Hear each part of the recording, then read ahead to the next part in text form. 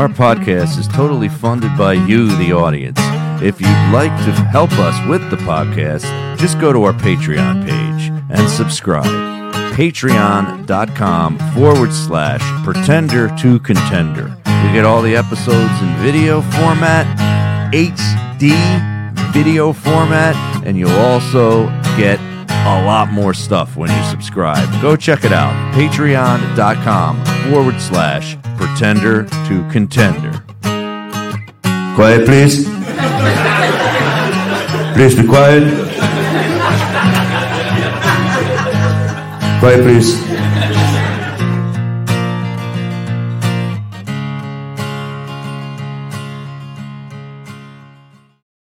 Yes. Were you able to see that on the screen, Mike? It was awesome. You were? Okay. I love the intro. Good, because I think watching that intro made me really realize what's going on with me this week for the Pretender to Contender podcast. And we welcome you, everybody. I'm not expecting a lot of people to be on the live stream, but this podcast goes up tomorrow, and I always record it live, so some people can come on screen at the end and ask questions.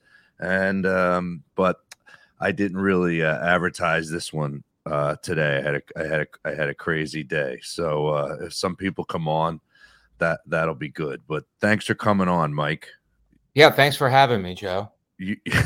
You were on this? Were you on this podcast, or were you on another one? I came to your house, which is the last time I was invited over. What was the podcast theme? Do you remember? I don't remember it, but I was with somebody else, and we were just chatting it up.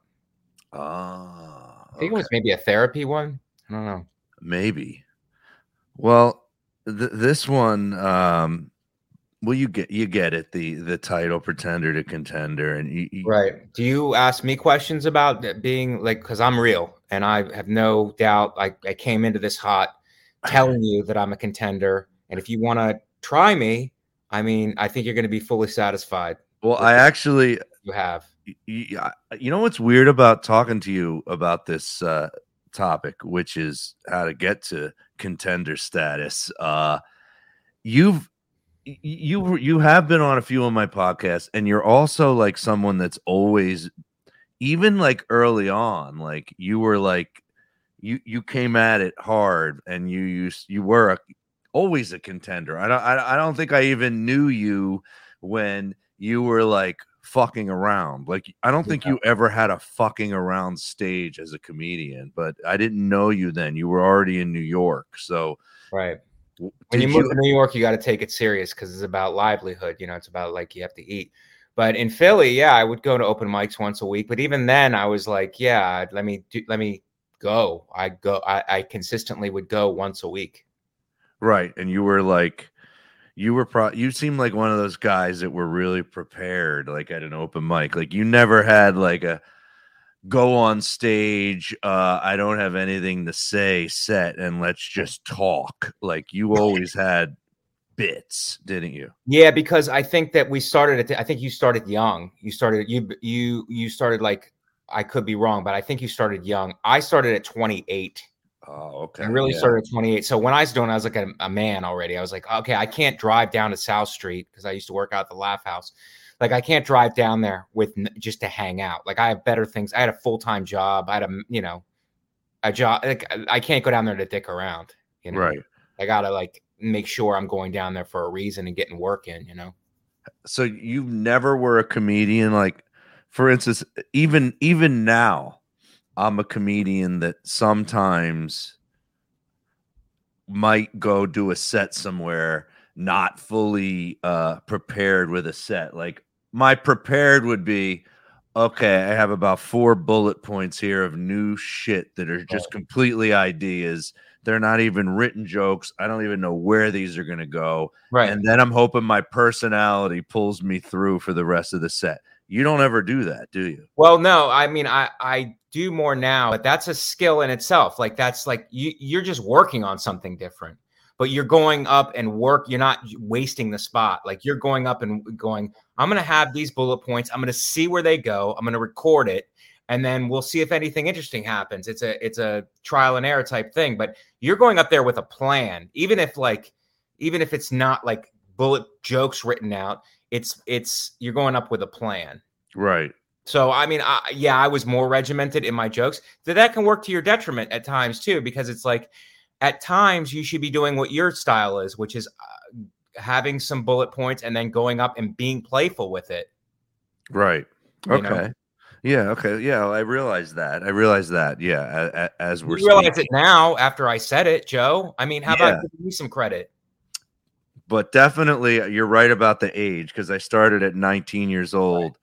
Right.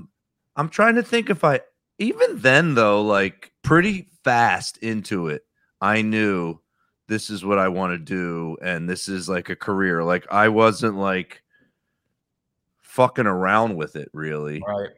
I'd say I was more prepared of a comedian then than sometimes now, because I realized what I was, and if I take that playfulness out, I'm not funny. Like if I go up there with a really tight plan set, like well, I'll get into it in a sec, but I do a one-man show now called Remember When, and that's what I've been doing for like the last year and a half. And it started as a really tight set with multimedia mixed in, right? Mm-hmm. So everything was very tight and specific to the pictures I was showing and what I was going to talk about. There was no fuck around. And it wasn't going well at the beginning when I would try to be really tight with it. And then I realized I got to be way looser, and I got to set this up so I can fuck around, because that's when I do well. Yeah, that's correct. I mean, I had a problem. I had the problem of getting stuff too tight, trying to get it too perfect, and going up there and word for word with everything. It's like, it's not your best chance of success, in my opinion. Like you go up there and you can have it word for word or whatever, but it's like you have to be, it's like acting. It's like you got to be loose and playful and in the moment with it. And right. You're going to have the most success there. And you have to connect to the audience. Like all those things have to be happening. So less focus on the bit, more focus on just enjoying it, communicating it, having a good time. I bet you, when you started podcasting and having your own podcast, that probably loosened you up a lot, didn't it? It really helped me. I thought podcasting, like most of us in New York, was just nonsense. But I was like, this is the laziest form of comedy I've ever seen in my life.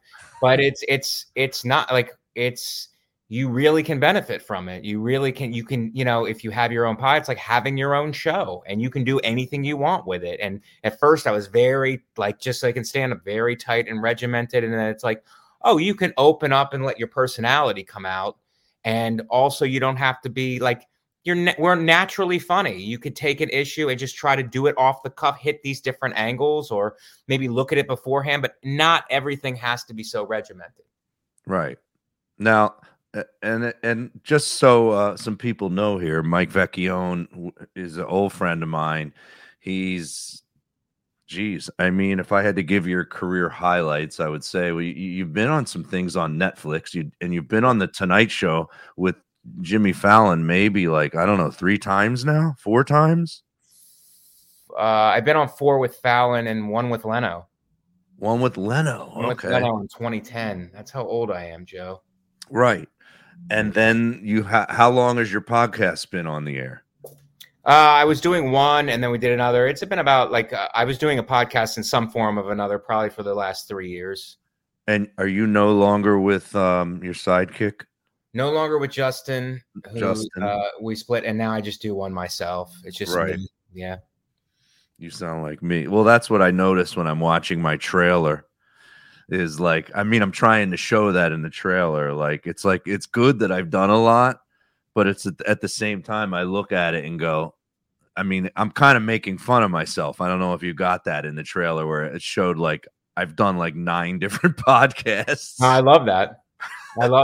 Because that's the nature of what we're doing here. Just keep it's a lot of it's trial and error, man.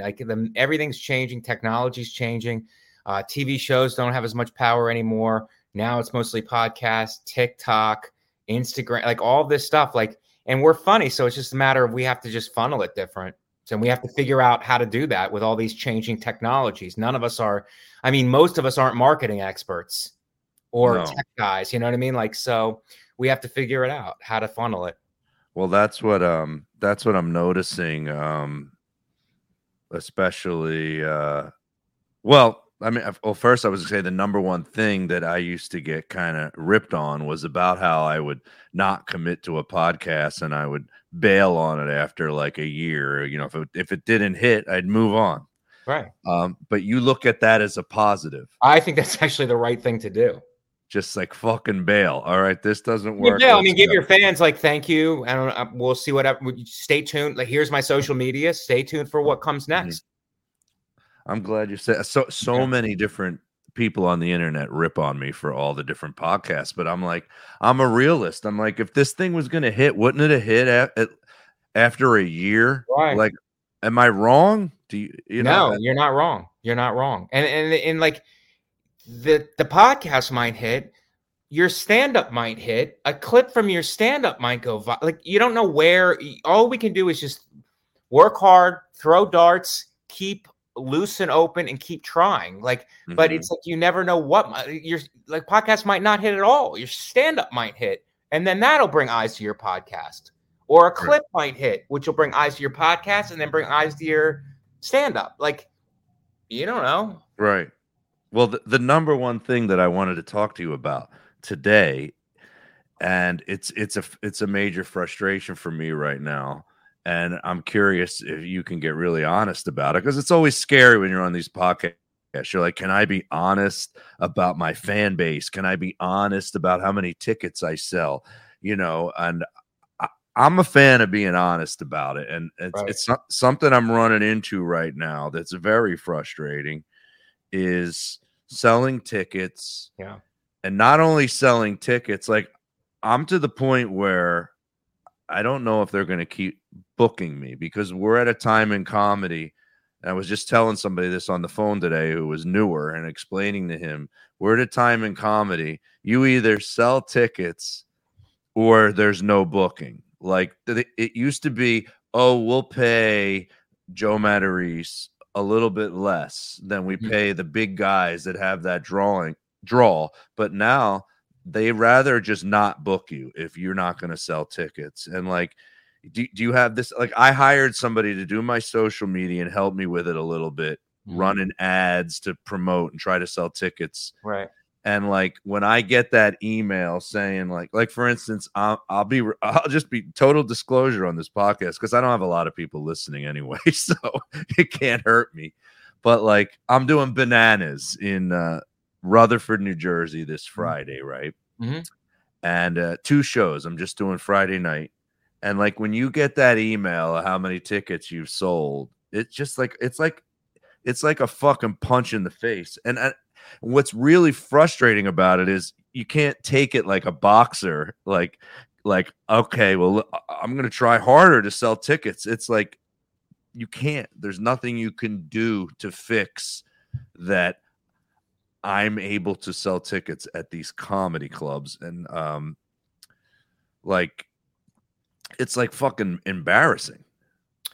Yeah, I get that initial I do get that initial reaction to it. But you are somebody, and not to, don't take this negatively. Yeah. Like, you don't have a tiny social media following, but you're not somebody that you're someone who has the credits, and I think the credits get you the bookings. Right. Whereas the credits used to get me the bookings, and now they don't anymore. And I think it's because the credits are a little older now. It's like, if you did Letterman, nobody cares now because that show's not on. So it's like, what are you doing now? So if you can do Fallon, or you get something on the Netflix, you can still get booked. Would you agree? Is that what? Yeah, I can still get booked. I kind of like. I understand what you're saying, and yes, that does affect you. It affects you. It does affect you, because you're like, oh, I put this, how much work I put into it, and now things are changing or whatever. So I just go by like what's in front of me. I book what I can on the road. I book in the city, and I'm always like, I mean, I just put it out an hour. So I'm looking to like, I have hope for it. Like it's I'm looking to sell it, or I'll put it on YouTube, whatever. But it's like I have hope for that. I thought So that it's like I did see what that you had a special out and was with the 800-pound gorilla, right? 800 pound and Nate Bargatze, he directed it and also is half producing it with 800 pounds. So I got some backing behind it, and I'm going to push. You know, it's good. It went really well. I'm looking at the edits now. Very, very good. And I'm not just saying that because it's me, but it's good I mean, it's tight. It's good. I worked very hard on it for a long time. So it's like, is it out yet? no, we're editing now. And then Okay. when I put it out, you know, I'm going to get fully behind it and I'll see what happens. You know what I mean? Like I'm not, maybe, you know, I have hopes for it. So let me put it that way. So I'll push it and then I'll take it from there. What's the next, you know, whatever the next thing, I just, you know, if city spots, what I have on the road, corporate stuff, like I just keep grinding, keep working. Cause I mean, like you, I've been doing it a long time and I have confidence that what I'm doing is good. I'm working hard on my act and I'm not downing anybody else, but a lot of people aren't doing that. They're just working on their marketing. They're just putting and I understand that. I understand why they would just put everything into their marketing, but I'm working on my act and I work hard on it. So hopefully that pays. Right. Now, I mean, a lot of people now think it might be better to not sell a special and to just put it out on YouTube. Could be right. Could be right because what it's about for us is not the money that you get for the special. It's about eyes. How many eyes can I get on this? Yes. And especially a guy like you is respected and people love you. If you did a special or whatever you're doing with a one-man show and you put it up and then you have your friends retweet it or share it, then and people who have huge followings, hopefully that gets eyes on it and we all start pulling each other up. Maybe that's what Nate's doing with me. He's like, this guy's funny. I know he's funny. I'm going to pull him up. You know what I mean? Unfortunately, I think I'm maybe because I don't know, maybe I'm 10 years older than you. I'm 54. 49. You're 49? Mm-hmm. Oh, I thought you were like 42. Okay. You're close to me. So you know what I don't have anymore that I used to have? What? Which is friends that were like big comedians that I like talk to and stuff. Like and I don't have the city aspect anymore. So that's like fallen out. Like I work at 2 clubs in the city. Mm-hmm. And other than that, I'm not even coming in and out anymore. Like I'm like, you know, it's so you have that is a big piece of the puzzle that is not existing for me, which is working at the Comedy Cellar, being around comedians that are doing really big things and them throwing me a bone here and there. My guys were Sebastian Maniscalco mm-hmm. and let's see who else. And Artie Lang. So it's like now Sebastian was a guy that already had a guy.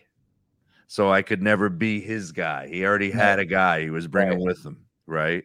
And then he had Pete Corielli, who was his podcast co-host. So that was like they were really good friends. So it was like I was the and he used me sometimes to open for him, but like not 50 times. You like four times, and then and then never again.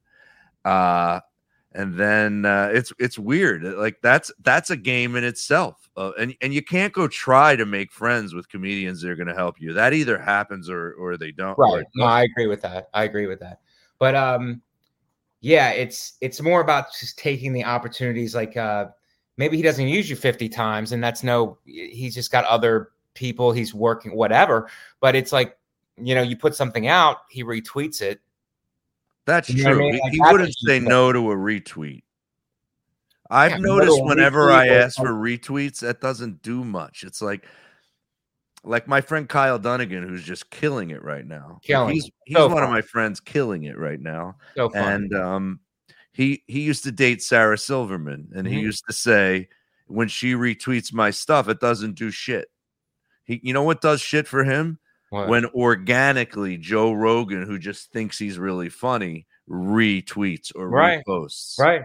He doesn't even ask. It's just because they go, wow, this is funny. Yeah, because I guess it dials into a different demographic who really appreciates his humor. So, I mean, some of this stuff you can't predict. You just kind of have to cast a wide, I mean, that's what you have to do. It's like when you get something like a special, I don't want to be hitting guys up all the time. I don't want to be bothering guys and stuff. But if I like my special, I'm going to reach out to people and ask to push, and Right. you can just knock it back to me. They could say no. I mean, all of that's possible. And people have different stuff. It might not be a reflection on me. Just like people are busy. People have life happens, whatever. But it's worth it, to like one push to get behind something. That's a good reflection of me, and that's not the same thing for everybody. Some people have a podcast that is a thing that they want to push where they're spending most of their time. Some people with Right. TikTok, some people with like, my thing now just happens to be a special. Right. My TikTok seems like that's the one thing out of everything that I have that works the best. It's great. And I don't know why, but the problem with TikTok is, and I think it just has to get really big. It doesn't sell tickets. And I hear other guys getting, bookings and tickets being sold because of TikTok. I'm like, all right, what do I need to do here with this? It's weird how you slowly learn, Right. Yeah. And we're older. That's like TikTok is, I mean, there's stuff on there for older people too, but it's mostly young, there's a lot of young people on there. So it's like we have to hit our demographic, which is, not 19-year-olds. Right. Mostly, So the other thing about you is you seem like a guy who's never pissed anybody off. Like, I don't know anybody was like I'm somebody that occasionally someone will hate my guts. Right. In the business. You don't seem like you've ever had that. I don't know. Like I kind of deal with things now where it's like, I try, and I'm still, Italian like you. So it's like, I try not to take things personally. If somebody offers me something that's way below what I'll take, it's like they're offering me a gig and money that's like insulting. I don't get like bent out of shape anymore. I just go, can't do it. I just been honest, like I can't do it for that money. I don't say I have something else. I go, I can't do it for that money, but I'll share it with some guys who might do it for that. So it's helping them out. It's being honest with them. It's helping them out. And you're putting other guys on who might appreciate the work. Instead of getting bent out of shape about it, be like, who are you? You're asking me to do this? Are you out of your mind? Even if that's my initial response, I'll go, can't do it for that money. I know some comics who might be interested in it. Do you want me to connect you with them? Do you want me to give you their names? Not nothing too in depth, but just like I'll give you their names. You follow up with them, see if I can connect you guys, and you can give them some work. Yeah, that's one thing that I'd say has really changed a lot about me in the last couple of years is I don't get bent out of shape. Like you said, someone could offer most of the time when you get a weird contact from somebody you've never had contact you to book you, almost most of the time it's for like an embarrassing amount. Yeah. And then usually what I'll say to them, and because sometimes there's a way to turn that embarrassing amount into not a bad offer. Because sometimes they just don't know. Where it's like where they'll go, I can't do it for that money. They'll go, how much will it take? And you throw out whatever number you want. At this point, it's all great. You just throw out a number and be like, this is what I need. And then sometimes they'll go, all right. And they'll bring you in. And it'll be like, all right. So this found money to me. Right. But it's like you didn't get upset. You didn't start downing them. You just, in good faith, tried to put somebody else on. They were like, what do you need? You told them. And then you ended up with a nice little payday. Right. And you got to appreciate someone reaching out because they obviously like you. So why would you be mad at them? So, right. I'm throwing a comment on the screen here and you can reply to this also. Jarman Fam. I don't have my glasses on. Is that Farm or Fam? Jarman Farm. It's probably it sounds like a fake name, but he says, I saw your Remember When show. It seemed really scripted. It was funny and I enjoyed it, but it seemed like prop comedy almost. Now, you could probably answer him as well as I can, which is, of course, there's a script involved. You're doing a set my show has a beginning, middle, and an end. I'm not going up there and fucking around. I'm doing a 90-minute one-man show. It's all written. Right. But sometimes the jokes come out slightly different than a different time. It's not. And if I want to go longer, one thing I've learned, one thing I did to make it looser is I got all these pictures and I got a guy running the pictures. I just keep talking about that picture until I'm done. And then I go, all right, give me the next one. So sometimes there's a new shit that I add on, and it makes it alive. So to answer his question, let's see what else somebody's got here on the screen. Vecchione should sell men's skin products on the side. I'm not even sure. Really, your skin looks great. good. Ronald, thank you. Ronald, that's Ronald. Ronald, thank you for that, because my girl, I don't know if your wife tells you this. My girl is always she's always trying to get me to use these high-end creams, and I was doing it for a while. And she will lay in bed and she'll go, "You have really bad sun damage on your face." I go, "What?" She's, "You have really bad sun damage on your face. I'm just telling you. You need to put sunblock on every day in the morning, even in the winter, even if it's cloudy, because the sun breaks through the clouds. And then you need to put moisturizer on your face every night because you have really bad sun damage," which is, I think, a nice way of saying that you're ugly. I don't know if that's a scientific way of saying that your face is a mess. So your skin looks good. I don't know what where's sun damage? She says there's redness. This redness here it's all sun damage. It's all sun damage. He says it in that tone also. It's all sun damage. I disagree completely that's sun damage. That's just, it's a little warm and your face gets a little pink. Face gets a little pink. I don't know. That's an Italian guy thing, isn't it? Yeah, probably from somebody insulting me, telling me I have sun damage. Maybe that gets me a little hot. Well, I would trust Ron Poliquin. He knows. Thank you, Ron. So here's another one out here. Tough Town. I can't even read it. You don't get bent out of shape about comments, but you still delete them, he says. So that's a good one to talk about. And he's talking to me. Did you catch that? I didn't know who he was talking to. But he's talking to me, but I think we can answer that in general, which is you get a negative, mean comment on something you put online. Do you delete it or do you leave it there? I try not to look at any of it. I really do try not to look at any of it, but once in a while I will. And I can't guarantee that I don't delete it. I try not to delete. I try to just let it live, but I try not to. But if it's something real rude, like I don't want it there. So I might delete it. Yeah. I don't know. When I delete it, like, for instance, my Remember When show. I have a playlist on YouTube that has a trailer for the show, and then it has like 8 bits from the show in there. I use that to give the clubs to do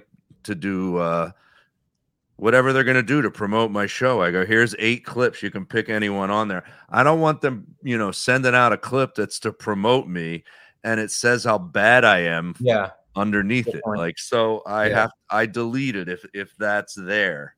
So, these people don't realize that it's a business for us. I mean, like, another thing, this one guy made these fake documentaries about me that went really pretty big on the internet. He made one about 3 different ones about me. They're like an hour long each.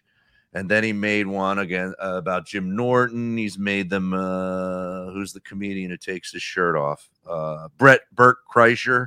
Yeah, he's done one on Bert. Some of these big comedians, Joe Rogan, he's done one on. Anthony Cumia, he's done one on. And people, it took me a while to just be like, all right with them. Yeah. And people don't realize, like, I'm in a business. Like, when someone Googles my name, like, even a friend of mine the other day goes, holy shit, I hadn't wrote your name in YouTube in a while, but it's just all like troll type shit for like the first page. And I'm like, so that was why when that stuff first happened, I would get a little bit, I wasn't as mad at the person as you're worried it's going to affect business. Yeah. Business. You're like, how can it be good for business? some people would say, well, it's got 200,000 views. I'm like, well, yeah, but it says how much I suck for like an hour straight. But I finally got over it and just stopped worrying. You know, right. Yeah, you just go, all right, what the fuck? Yeah. Let's see what else someone wrote this on the screen, which is funny that he says this.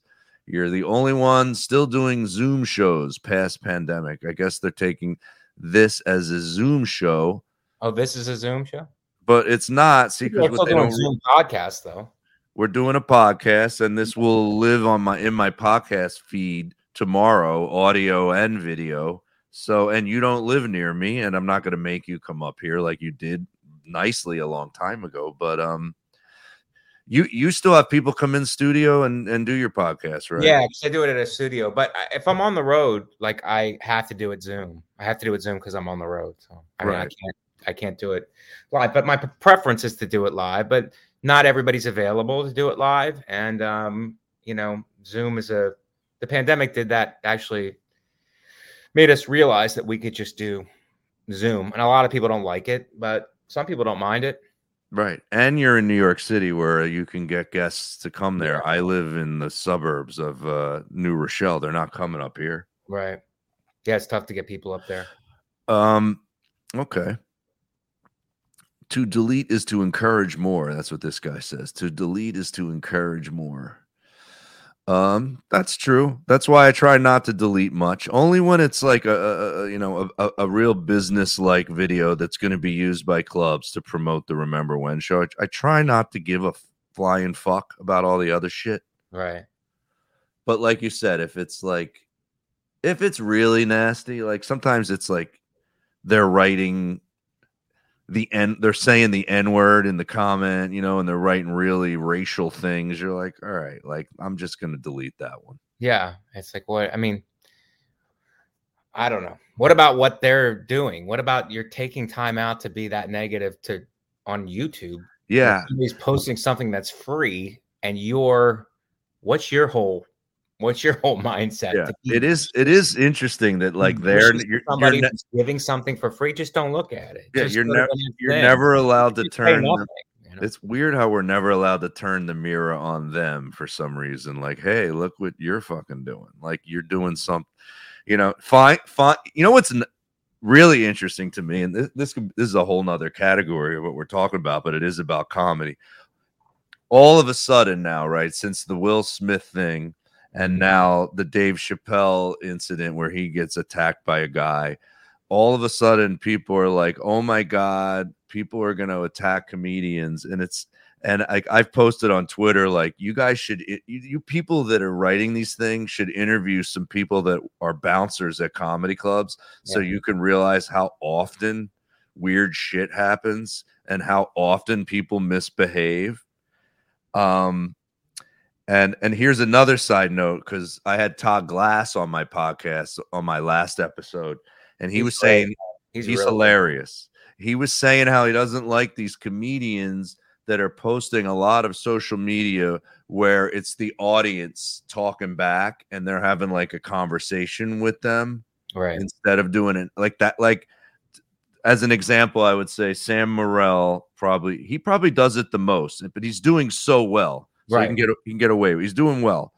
He posts a lot of stuff, and I think it's a way that he doesn't have to put his material on his social media. Crowd work. Yeah, he's doing crowd work on there. Yeah. So like Todd Glass said, he doesn't like that these comedians are putting this crowd work with like almost like they're the comedians defending himself to a loud person in the crowd. He goes, it makes it look like it's encouraged instead of discouraged. Right. Yeah, I understand that. That's a good point.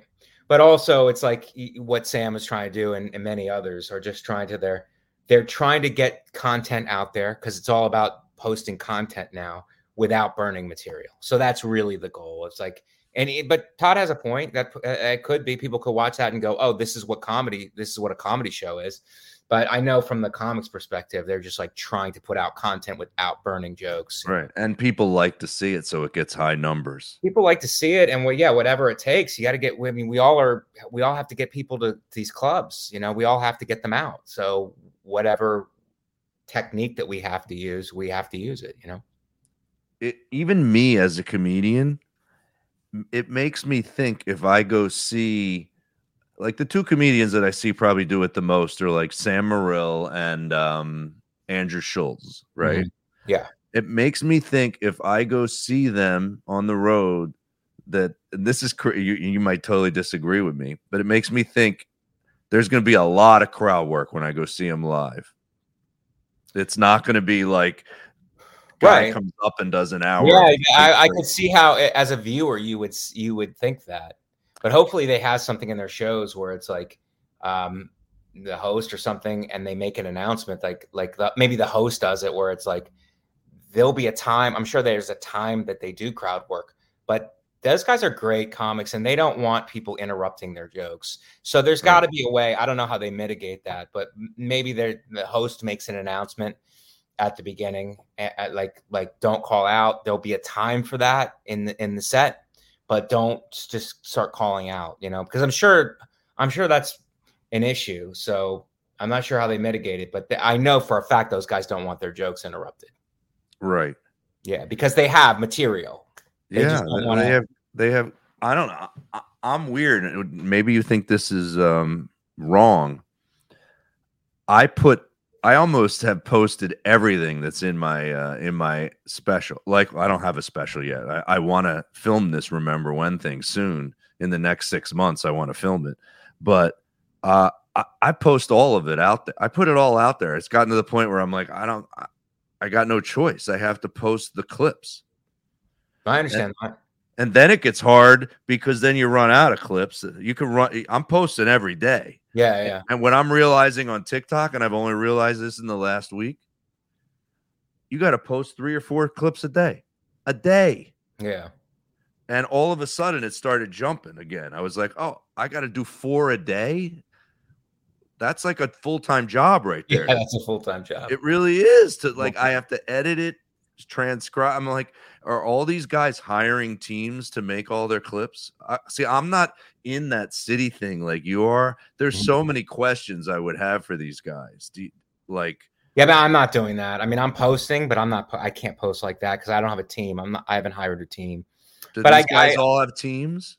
I don't know. I would imagine that they do. I imagine that Sam and Andrew probably definitely does. But it's like, yeah, I think you would just give them clips or even a set or a bunch of sets that have already been on TV that have already been, and then you have the company chop them up. You have them caption it. You have them title it, and then they check them with you, and then they just throw them on a rotation. And it keeps coming. Podcast clips, stand-up clips, crowd work clips, like all of that stuff, like on a loop. Just they're constantly. That's their job. What you just said. That's their job to post 4 times a day or however many times people. There must be companies now that's all they do. There's companies that do that. Just comedians. Companies that do it. Yeah. What do you think they charge for something like that? I think the better ones, it's a lot of money. Fuck. Yeah. That's so annoying. Yeah. It's marketing. I mean, it's marketing is what it is, you know? So, you know, there was a time where I thought a good solution to this was to try to get somebody with money to take instead of having a manager or an agent. Tell me if this would interest you. You find somebody like, you know how someone who, well, first of all, I have a couple of friends that are professional poker players, right? Mm-hmm. Poker players have sponsors. They have money people. And you know what they do? Because when you're a gambler for a living, they go way, kind of like a comedian does. They go way down and then they come up again, right? So when they go way down, they need somebody to give them money to enter other tournaments so they can win and come back up again, right? Right. So these money people aren't like managers or agents. They take a bigger piece. So it's almost like I used to say, why couldn't a comedian be like a racehorse or a boxer because it's gotten to the point now to be able to afford that team and afford what it costs, because now we run ads. Now you run Instagram ads and Facebook ads to try to get people to buy tickets to your shows. Putting $100 in, it does nothing. Like, that's what I'm running into. Like, the budget I have to spend to promote a show, I'd have to put in more than what I was making for it to work. Right. And I can't afford to make $1,500 and spend $3,000. Right. So if you had some sort of money guy who's investing in your career, but then he's going to get 50% of it. Yeah, but I mean, where are you focused? Like, what's the end game? Like, it's not for a weekend. Like, those guys don't care if you sell tickets on a weekend. Like, you know what I mean? Like, they're going to be putting money into social media marketing, but into like a bunch of other stuff in order to, like, they don't care if you're selling out Syracuse. Like, that's not. You mean the financial backer? Yeah, the financial backing. Like, they're not going to. I mean, they might do that anyway if it's all inclusive, but like that doesn't. My goal with the Remember When show is good. Like, I had an end game for it as soon as I thought of it. I was like, well, my following is strong only in one place in the whole fucking country, which is Philadelphia and South Jersey. That's my strongest place, and I hit it constantly. Right.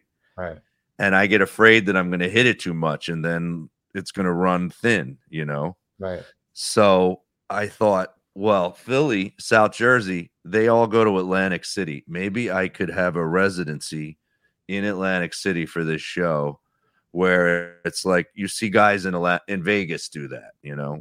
Right. So it would need a lot of money put in it to make it bigger than what it is right now. You know, it would cost a lot.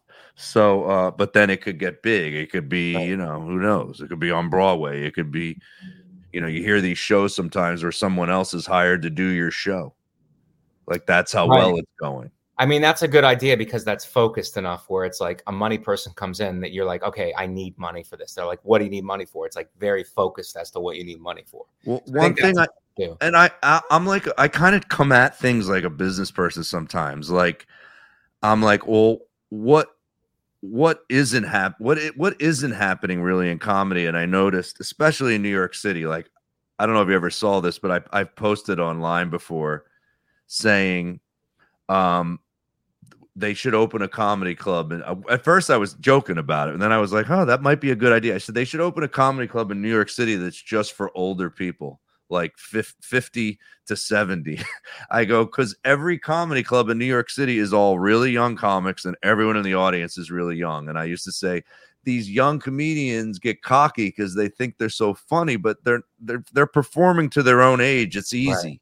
Right. I said, when I remember being a young comic, and when the crowd was older, I would get nervous, like, oh my God, they're too old. And now I'm the other way around. If they're young, I'm fucked. And that was half the reason why the clubs in the city, I'm like, I get it. Why are they going to book me when everyone in the audience is 22 years old? Yeah, there's an element to that. Unless I am a comedian that can still make really young people laugh. Right. And I'm not.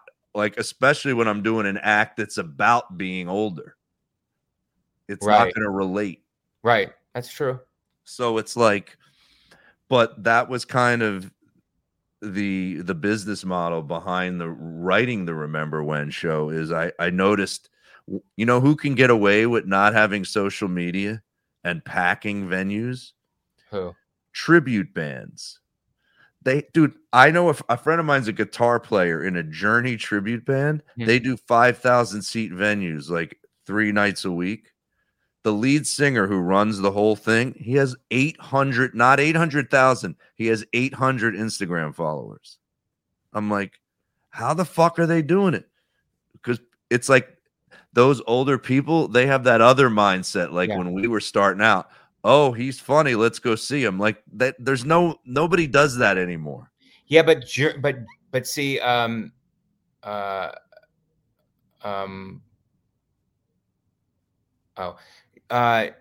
Journey is a name that they know. They're like, oh, I'm gonna go. They know exactly what they're going to see. They're going to like a Journey cover. I know what that is. I know what songs are going to be played. I know what I'm going to get, and that's That's what they're going out for, not the individual guys, and they're benefiting off that. They're benefiting off that brand and that well-known the well-known band and all the songs. So and it's like, I'm sure they're great, but like you won't know if they're great or not until you after the show. So, but that's what's getting them out to drive their car to the venue to go see the band. Journey. I want a night of Journey without seeing Journey. Right. Well, I'm getting a message from Porcelain. They're saying, Mike, Porcelain's on screen. Can you remind Joe that I'm here? Porcelain is the guy that made the documentaries, so I will bring him on because that'll be interesting for you and I to talk to him. Okay. And talk how it hurts our brand a little bit that he made these documentaries. Everybody, before I bring Porcelain on, I think, did I explain that well enough? I think I explained it. Porcelain is a guy. That's not his real name, obviously. He lives in England. I've been on his YouTube channel. I've let him interview me. He's a nice guy. He's a really good guy. He has a brand, which is he gives his angle on what he feels about a person and makes a documentary about it and puts it out there. And it makes you think also that like that must happen a lot in showbiz, where an article can get written and you believe it and it can just be that person's point of view. So right. I learned a lot about myself, and when I saw those documentaries, there was a positive to it, because I was like, oh God, I'm such a douchebag. Why do I give a shit so much? And I feel like since I've gone over that hump, right, things are getting better for me again. But they still exist on YouTube, and when people Google me, it's number one, which is amazing, because there's a clip of me that has 5 million views. That doesn't come up if you Google me on YouTube. And then I have another clip. It's weird how it's amazing how I post stand up every once in a while, how one clip could get 1 million views and then another one can get 100. I don't even understand it. I don't understand it either. It's some kind of a algorithm. Everybody, that's how you explain everything. You go, it's the algorithm. It's like, I don't know if that's true or not. You know, I have no idea. People just say algorithm. It's like, I don't even know what that is. Well, let's see what Porcelain wants to ask. And his video won't be on screen. It'll probably just be audio here. Porcelain. Hello, chaps. Hello, chappies. Hello. Hello. It must be like 3 a.m. Hello. over there. Yes, it's very, very late. Yes, it's very late and very quiet. How are you? Oh, I'm good, Joe. How are you? Do you have a specific question for me or Mike Vecchione? Yes, Joe. Yes, Joe. Actually, I do, chappie. This is the first time I've had you on where I think that British thing. It is. It is. It is. You're not even. No. No, it's real. No, chappie. Oh, this is a fake porcelain. I just realized. No, it's real porcelain. I just want to ask you, how do you know Joseph Cumia from the famous? All right, that was a fake fucking porcelain. I was hoping it was a real porcelain because he comes on sometimes. That was a fucking terrible porcelain. That's what's fun about doing these live shows. Like, they can crank me, and I think it's fun. I want them to do that. Yeah. I think it's funny. What else here? Let's see. Someone else is writing something. It's called a financial backer. Musical acts do it all the time. The issue is you're a comedian with a lack of content. That's not an insult. There has to be a payoff for the backer. I don't know what he means by lack of content. He means like lack of humongous. You wouldn't need a financial backer if you were really killing it. Well, yeah. But it's like, what's your goal? Your goal is if your goal is you need a financial backer to get your one-man show up and running at a residency in Atlantic City. That's very specific, and the financial backer will know that this needs to be successful, and then I'm going to reap whatever profit, whatever split that you guys have. You know what I mean? Like, I'm going to front you the money to get this up and running, but I'll take half of the door or something. You know what I mean? And they're banking on it being a big hit in that area. And they're banking on, but it has to be. But he's right in the sense that it has to be something specific where there's where there's a concrete, where at the end of it you can go, what is success and what is failure? Just like I need to sell more tickets is too vague, you know what I mean? And there's Well, I mean, to me, it's an exact example of shows that are on Broadway start off Broadway, and then I didn't know this till I was hanging out at the Friars Club a lot, and I was talking to a lot of these. There were some people that were members of the Friars Club that are people that invest in Broadway shows that end up getting to Broadway. And why they invest their money is, like, say you were lucky enough that you saw Jersey Boys off Broadway, right?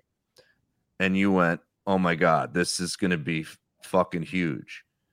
Now, I mean, unless you're a moron, you don't realize, I mean, Jersey Boys wasn't only a hit on Broadway, it became franchised.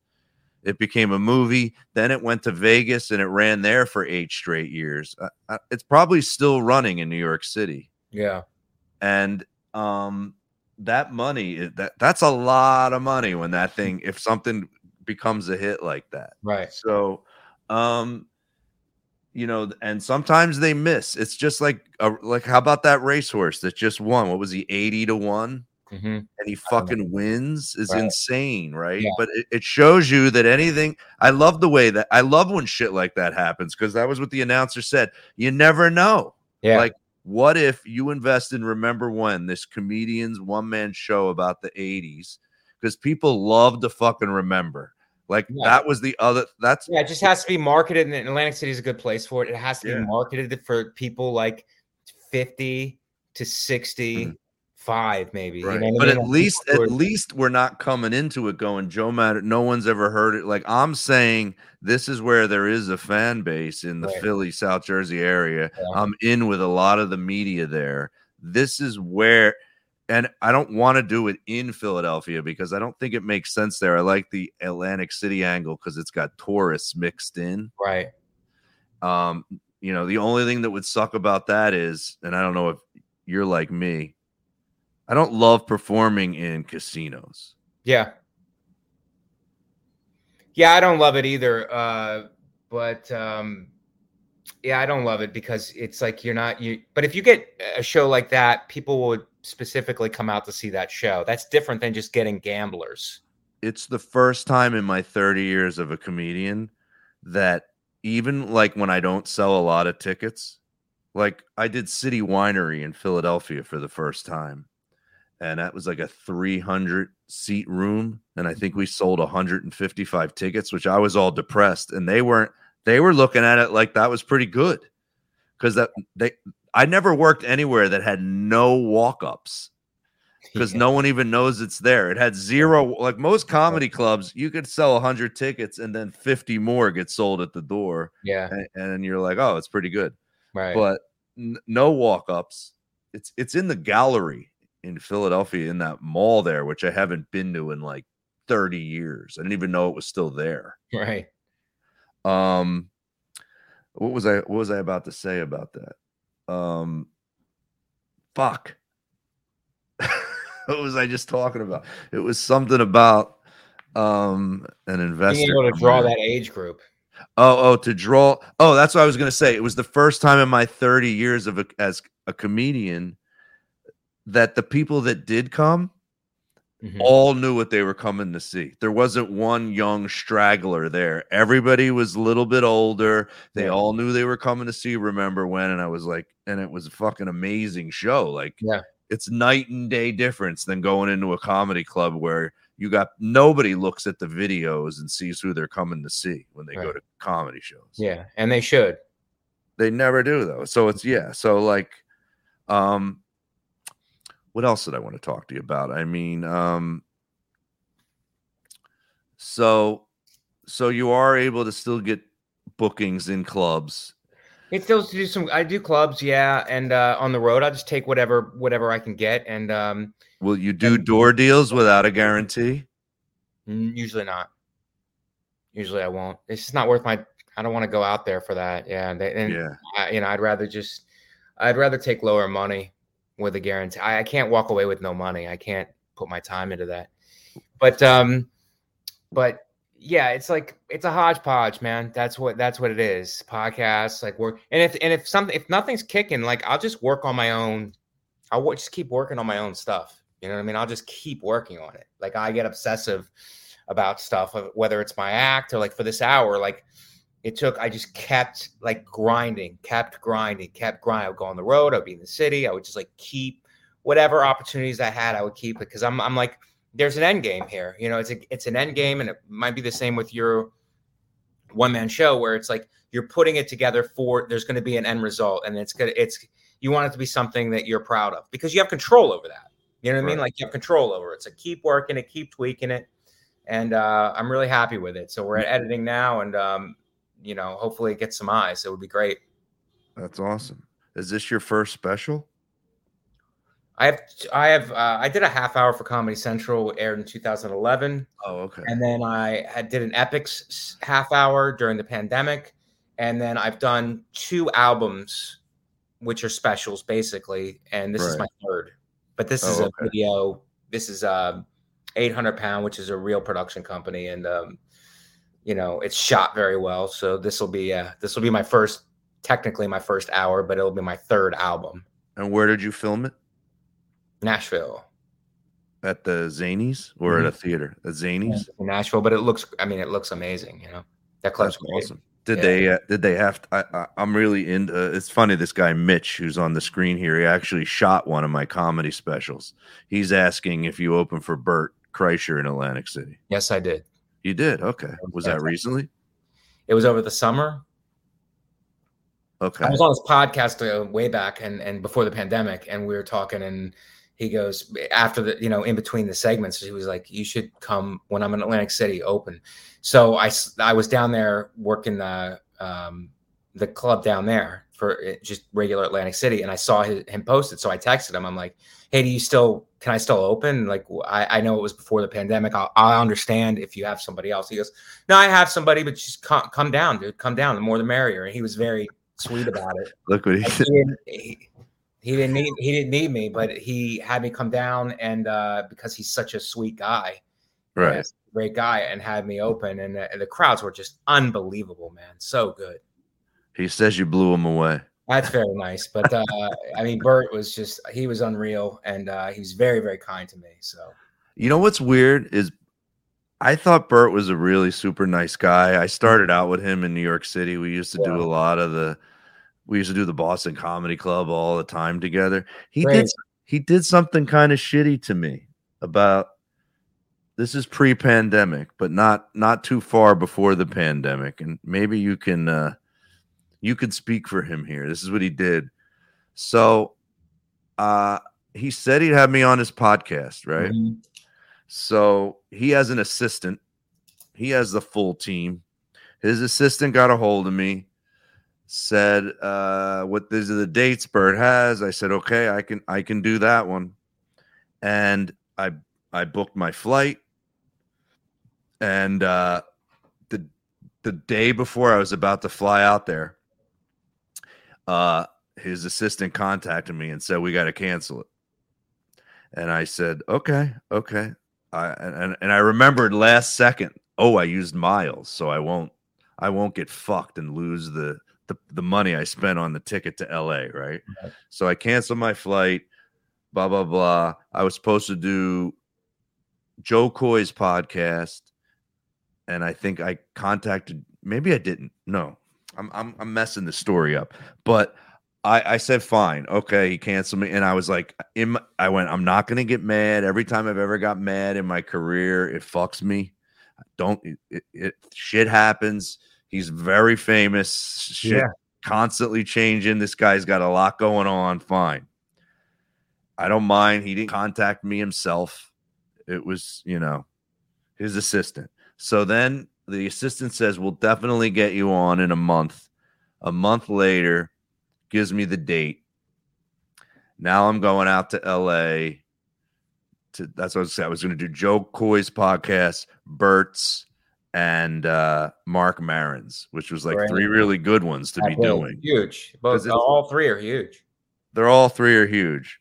I don't know if Joe Coy even still does a podcast. He might. He's but enormous. he's huge and he's super nice. So, but I'm really excited to do Bert's. And dude, I fly out there, and Bert cancels me. His assistant again cancels me when I'm already out there now. Cancels me a second fucking time. Like the night, like literally, like I was supposed to do it at like 10 o'clock in the morning. I think at like 8 o'clock at night, his assistant goes, "We got to cancel you again." And then I was like, I sucked it up and didn't get mad again. I go, all right, maybe Bert can do my podcast when he's in New York next. And he's like, yeah, he'll definitely do that. And then he blew me off a fucking third time and never did my podcast. I'm one of those comedians. Every once in a while, when I know somebody kind of fucks me over, I go, well, he'll be nice to me. And I'll go on their calendar and see when they're going to be in New York and then ask him to do my podcast because they're here. I saw he was going to be at the Beacon. I'm like, he's doing the Beacon Theater in New York. Let's hit up his assistant. And he didn't even contact me back. I got ghosted the third time. I was like, what the fuck? I was so surprised. And I was like, man, like if I would have I always say this, if I ever got big and I knew I was helping a comedian out big time by having him on my podcast that was huge, right. And I canceled him, like I would call him myself. And I'd try my best. I'd get him. I'd be like, we'll do a Zoom. Like I'm busy, but we're gonna have to Zoom. I would have figured it out. But like he blew me off, and it's hard for me to have that sit weird with me, which is like. No, I understand how that. I definitely understand how that could have an effect. Yeah, that's not gonna sit well.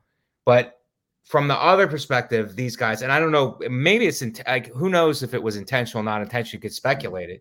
But it's like, I think that those guys, especially those guys, they have, and it's not an excuse, but they have so much getting thrown at them.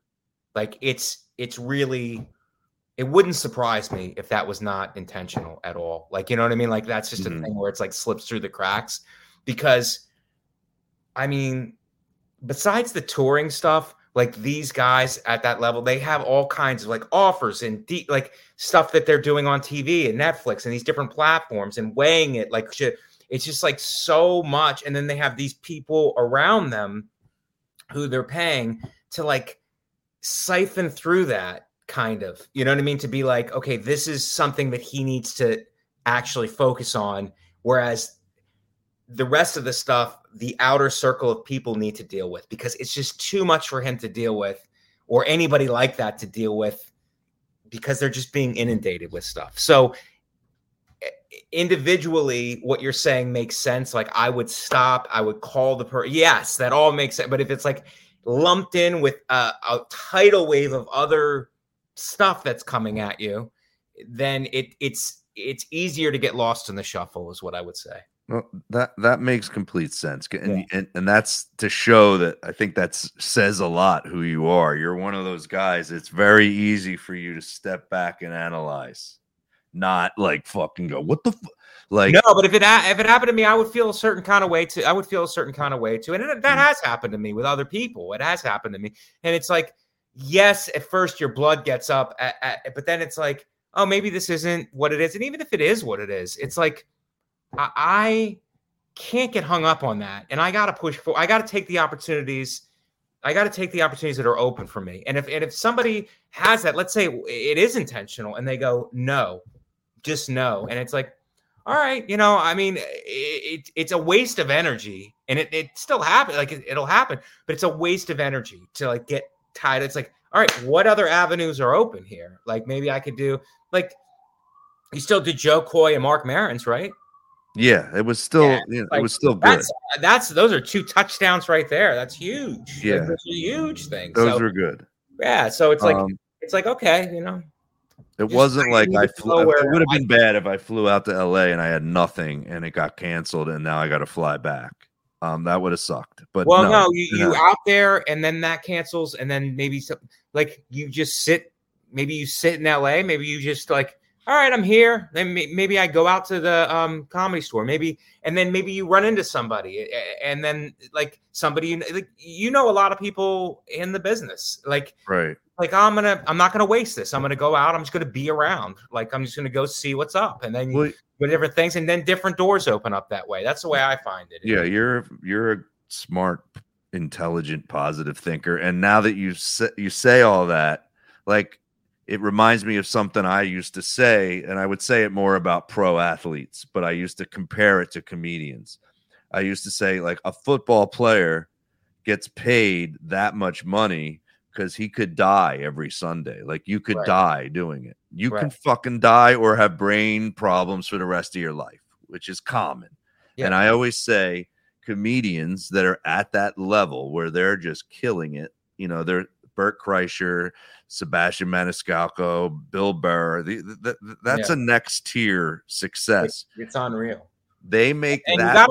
You gotta be like, I mean, from my vantage point, it's like, I'm happy for those guys, man. Like, I'm really like, I don't know Sebastian, but I know Bill, and I know Bert, and I remember when, you know, when I came to New York, Bill was just in the club. I mean, he had a Comedy Central half hour. He's a much higher level than me, even at that point.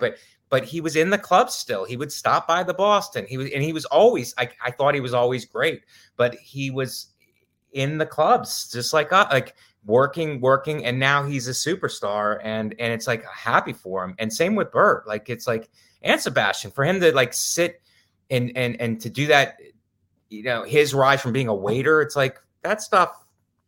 You got to be proud of those guys, man. Oh, I am. I find them. I used when I was opening for him at those theaters that week, I watched all of his sets. And I wasn't like studying him or anything. I was watching him because it was so inspiring. I'm like, what's this guy? You could tell.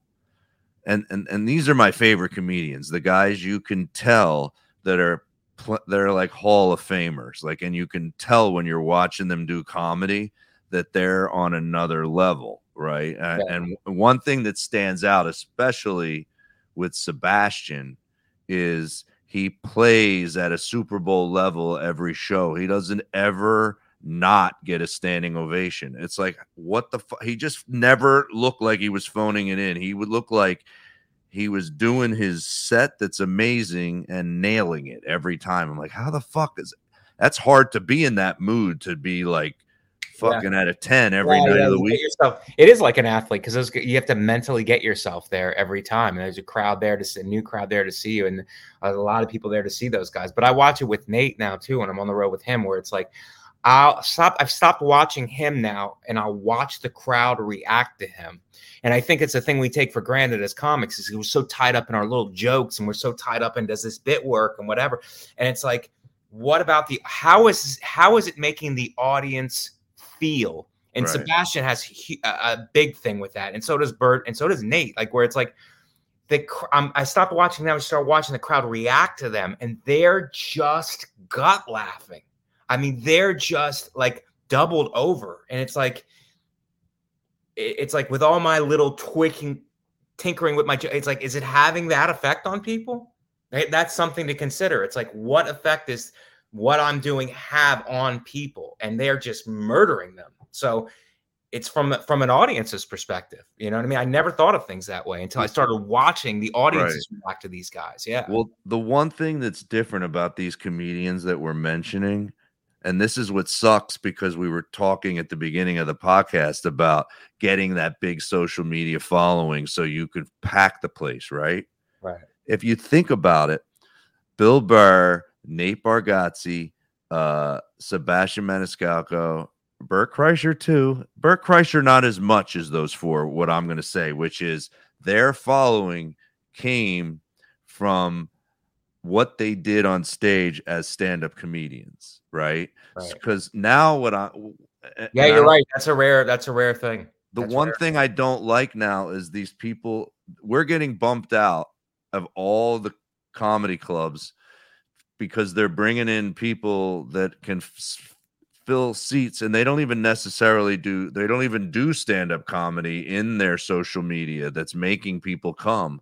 Like, at least my social media, it's almost 99% stand-up clips. So like I don't want to slam Chris DiStefano, because I watched his special the other night, but all the people are coming to see a guy like him because of him, like his personality, what he is on his podcast. They're not necessarily coming because, oh my God, I saw this guy do stand up and he's so inspirational with his comedy.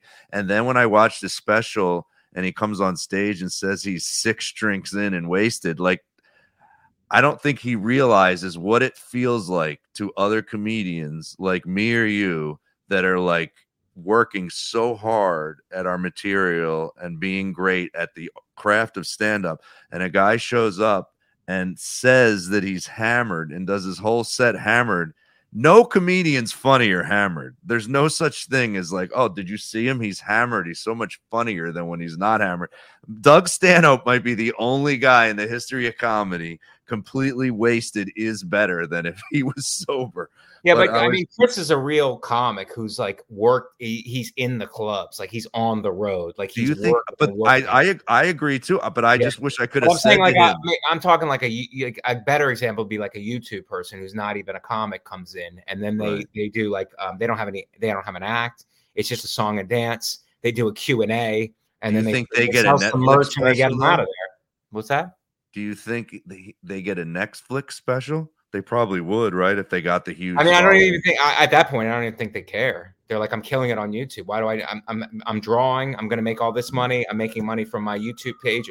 It's like I don't really care if I get a Netflix. It's all about like, I mean, Netflix is a huge platform, but it's all about like where I can get the most eyes. Really, is what it comes down to. Well, Mitch Reesboard. Again, he says, do you think he really had that many drinks? Like, I actually do. Like, I don't think he was pulling like Dean Martin, they said, used to pretend he was drunk, right? And it was fake. He wasn't really boozing it. And he wasn't doing stand-up. He was singing. You could sing kind of because I used to think I was funnier when I had a few drinks in me until I watched the video. And I'm like, no, I'm way less funny. I'm funniest when I'm on Adderall and I'm fucking precise. Yeah, I used to think the other way. Yeah. And I was like, no. I don't know. I don't know if Chris was really drunk with that, but I don't think if you watch the set, he looks sloppy like he did have that many. He looks like he had that many.